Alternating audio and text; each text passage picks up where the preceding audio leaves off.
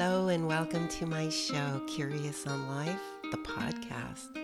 I'm your host, Rebecca Guevara Wingler, artist, certified and creative life coach, professional gray area drinking coach, and the creator of Color, Language of the Soul, virtual watercolor workshops where we dive deep into creative expression.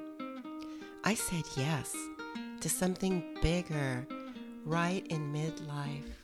We're meant to feel good. We're meant to be the highest version of ourselves. On this podcast, we discuss transformation at any age and at any stage. There's curiosity around social norms for women, aging, romance, alcohol, cultural expectations, and ancient wisdom. Curious? Stick around. So today we're going to talk about differences between self-care and self-indulgence. From a holistic standpoint, there are several key differences, important distinctions, because I think that these can get kind of jumbled into something that is negative instead of a positive thing we are doing for ourselves. One is sort of focused on nourishing and nurturing your overall well-being, with the intention of maintaining balance and promoting health and supporting personal growth, all the things that have become very important to me at this stage in life. And I love sharing how important it is for us to adopt a lot of these attitudes at any stage in life. Conscious choices and actions that prioritize our mental, emotional, and spiritual needs. It all just comes together so beautifully. Where I think that self-indulgence tends to be driven by a more immediate gratification to what it is we're seeking, and it's usually about pleasure seeking, and many times we don't consider the long-term consequences or the holistic well-being consequences either. Self-care encourages relationships between ourselves and others, between work and leisure and rest and activity, where self-indulgence, on the other hand, often is about excessive behaviors, and this can lead to imbalance, and it also leads to neglecting other important parts of life and potentially causing harm in the long run. I think that we want to sustain the long-term benefits for well-being and practices of self-care to focus on developing healthy habits and, cultivating positive coping strategies. In life, as a creative life coach, I help women determine what it is that is causing blockages and these feelings of moving forward, and how to really care for what is going to bring a sense of overwhelm, peace and harmony. And a lot of times it's focused around simple habits of caring lovingly for ourselves. Sometimes when we are self-indulgent, it can involve behaviors that are not serving us. They can involve behaviors such as, consumption of junk food, unhealthy things, addictive substances, too much alcohol, also impulsive actions that may provide a temporary fix or satisfaction, but have become detrimental actually in the long run. Self-care also requires self-awareness, and that might be a foreign idea to many of us. Self-awareness is having the ability to identify what our needs and emotions and values are, and it also involves reflecting on your thoughts and your behaviors and experiences, so in order to make informed decisions. It also encourages mindfulness and self-reflection as tools for personal growth and well-being, where self-indulgence tends to be, as we said earlier, more impulsive and driven by this immediate desire, and often so many times without much consideration or reflection on the impact. What have I learned about the importance of self-care? It acknowledges that our physical, mental, and emotional, spiritual health are all interrelated and they all need attention. Healthy eating, adequate sleep, emotional regulation, stress management, creative expression, and maintaining supportive, loving relationships.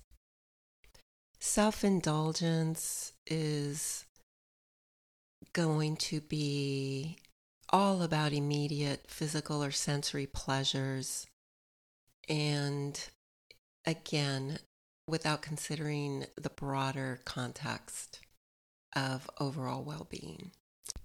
So if we haven't been taught a lot of this type of care for ourselves, I'd like to introduce a few ways to nurture and support in an effective way to promote self-care. One of the ways is through affirmations, and these are positive statements that you can repeat to yourself to reinforce self-belief and cultivate a positive mindset. This is so helpful. You can choose affirmations that resonate with you. Things like, I am worthy of love and care. I am capable of handling challenges. I deserve happiness and fulfillment. And repeat them regularly, especially during challenging times or when you need a boost of self-confidence. Self-compassion. This one was difficult for me, to practice self-compassion when facing any difficult setback, to remind myself that it's normal to make mistakes and encounter obstacles. I need to treat myself, and you need to treat yourself with the same kindness and understanding that you would a young child or a dear friend. Treating yourself with kindness is not being self-indulgent. You know, it's interesting because I used to go and get a massage every now and then in my earlier adulthood for a number of reasons. First of all, I didn't have as much time or the funds when you've got a young family, but I would have them from time to time. And I used to consider that experience being self-indulgent. And then usually afterwards, especially if I was on a vacation, which is the time that perhaps this would happen, I would obviously go and have drinks within, the hour or hours, if not the hour, after the massage. And what's interesting about that, and why I'm talking about it, is I didn't see that part of it as being self-indulgent. And I want to talk a little bit about how having a massage on a regular basis, if you can, is actually, I see it now as very much under the wellness umbrella because of all the research that's been done of just about how fantastic it is for our circulation and our muscles and, releasing toxins and just all the stresses and anxiety that can build up. When we receive a massage, it triggers the release of endorphins. which are the natural feel-good chemicals in the body. And the endorphins help to alleviate the stress and anxiety. And so, of course, that promotes a sense of overall well-being and calmness. At least that's my experience for sure. And additionally, research shows that massage reduces the production of the stress hormone, such as cortisol and adrenaline. And so all the benefits of massage, it's not just pampering yourself, you're actually doing something really well for you and every part of you. And earlier I mentioned how in the past what went hand in hand with that spa experience, if you will, was then going and having, a cocktail or wine at dinner, or several glasses of wine in my case. Or maybe if I had it in the morning, it would be brunch. You get the picture. Alcohol was going to be part of my vacation massage wellness in air quotes experience. What I know now about how alcohol affects the body, there's nothing in the wellness realm that we can even pretend that anything that has alcohol in it would fit under that umbrella. And why is it such a bad idea to have alcohol after a massage? Well, I got curious, of course, way back when I was questioning the effects of alcohol, my regular wine in the evening habit for decades. Well, especially after a massage, one reason is because of dehydration. So alcohol is a diuretic, and massage therapy can also have dehydrating effects on the body because the circulation is increased and the toxins are released. So the combination of both can potentially create the effect and lead to more dehydration in our body. And what happens when I'm dehydrated? I feel tired, headachy. Overall, I just feel pretty crappy, let's say. And then healing. Massages aren't only, like I said, they're not at all just to, pamper ourselves and that whole story around that. They improve our body's circulation, as I mentioned before, and it helps to release the muscle tension by doing so. And the benefits of massage therapy are enhanced when we are in a state of healing. And so for me, this means physical, mental, and spiritual. It's all enhanced. And since we understand that alcohol, on the other hand, interferes or it can interfere with our body's natural healing processes by impairing the immune system, which is what alcohol does, and it slows down the body's ability to repair. So it's so counterintuitive to go and, have this wonderful therapy on your body just to go and put toxin in it after it's just trying to release the ones that were just worked on. But, we don't know. We don't, at least, honestly, I didn't even think about it like that. This isn't a shame on you if this is what you do. This is what everybody does. This is what I did. It was part of what I believed at the time was the experience.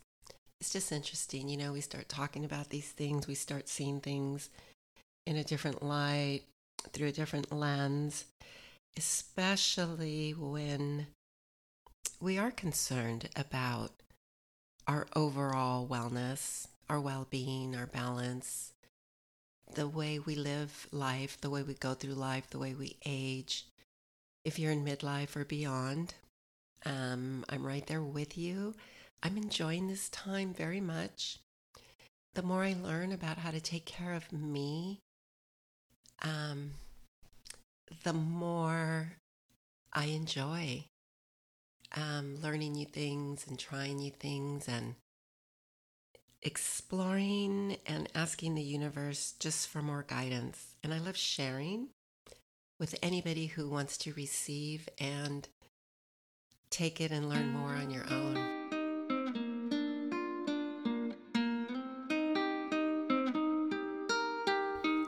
Thank you so much for tuning in to this episode. If any of it resonated with you or you simply just loved it, you can let me know by leaving a review and ratings on iTunes. Or if you would like to follow me for some creative inspiration, you can follow me on Instagram at Rebecca Guevara Wingler or at Curious on Life. And if you want to work with me, you can go to my website and explore courses and workshops. Go to www.RebeccaGuevaraWingler.com.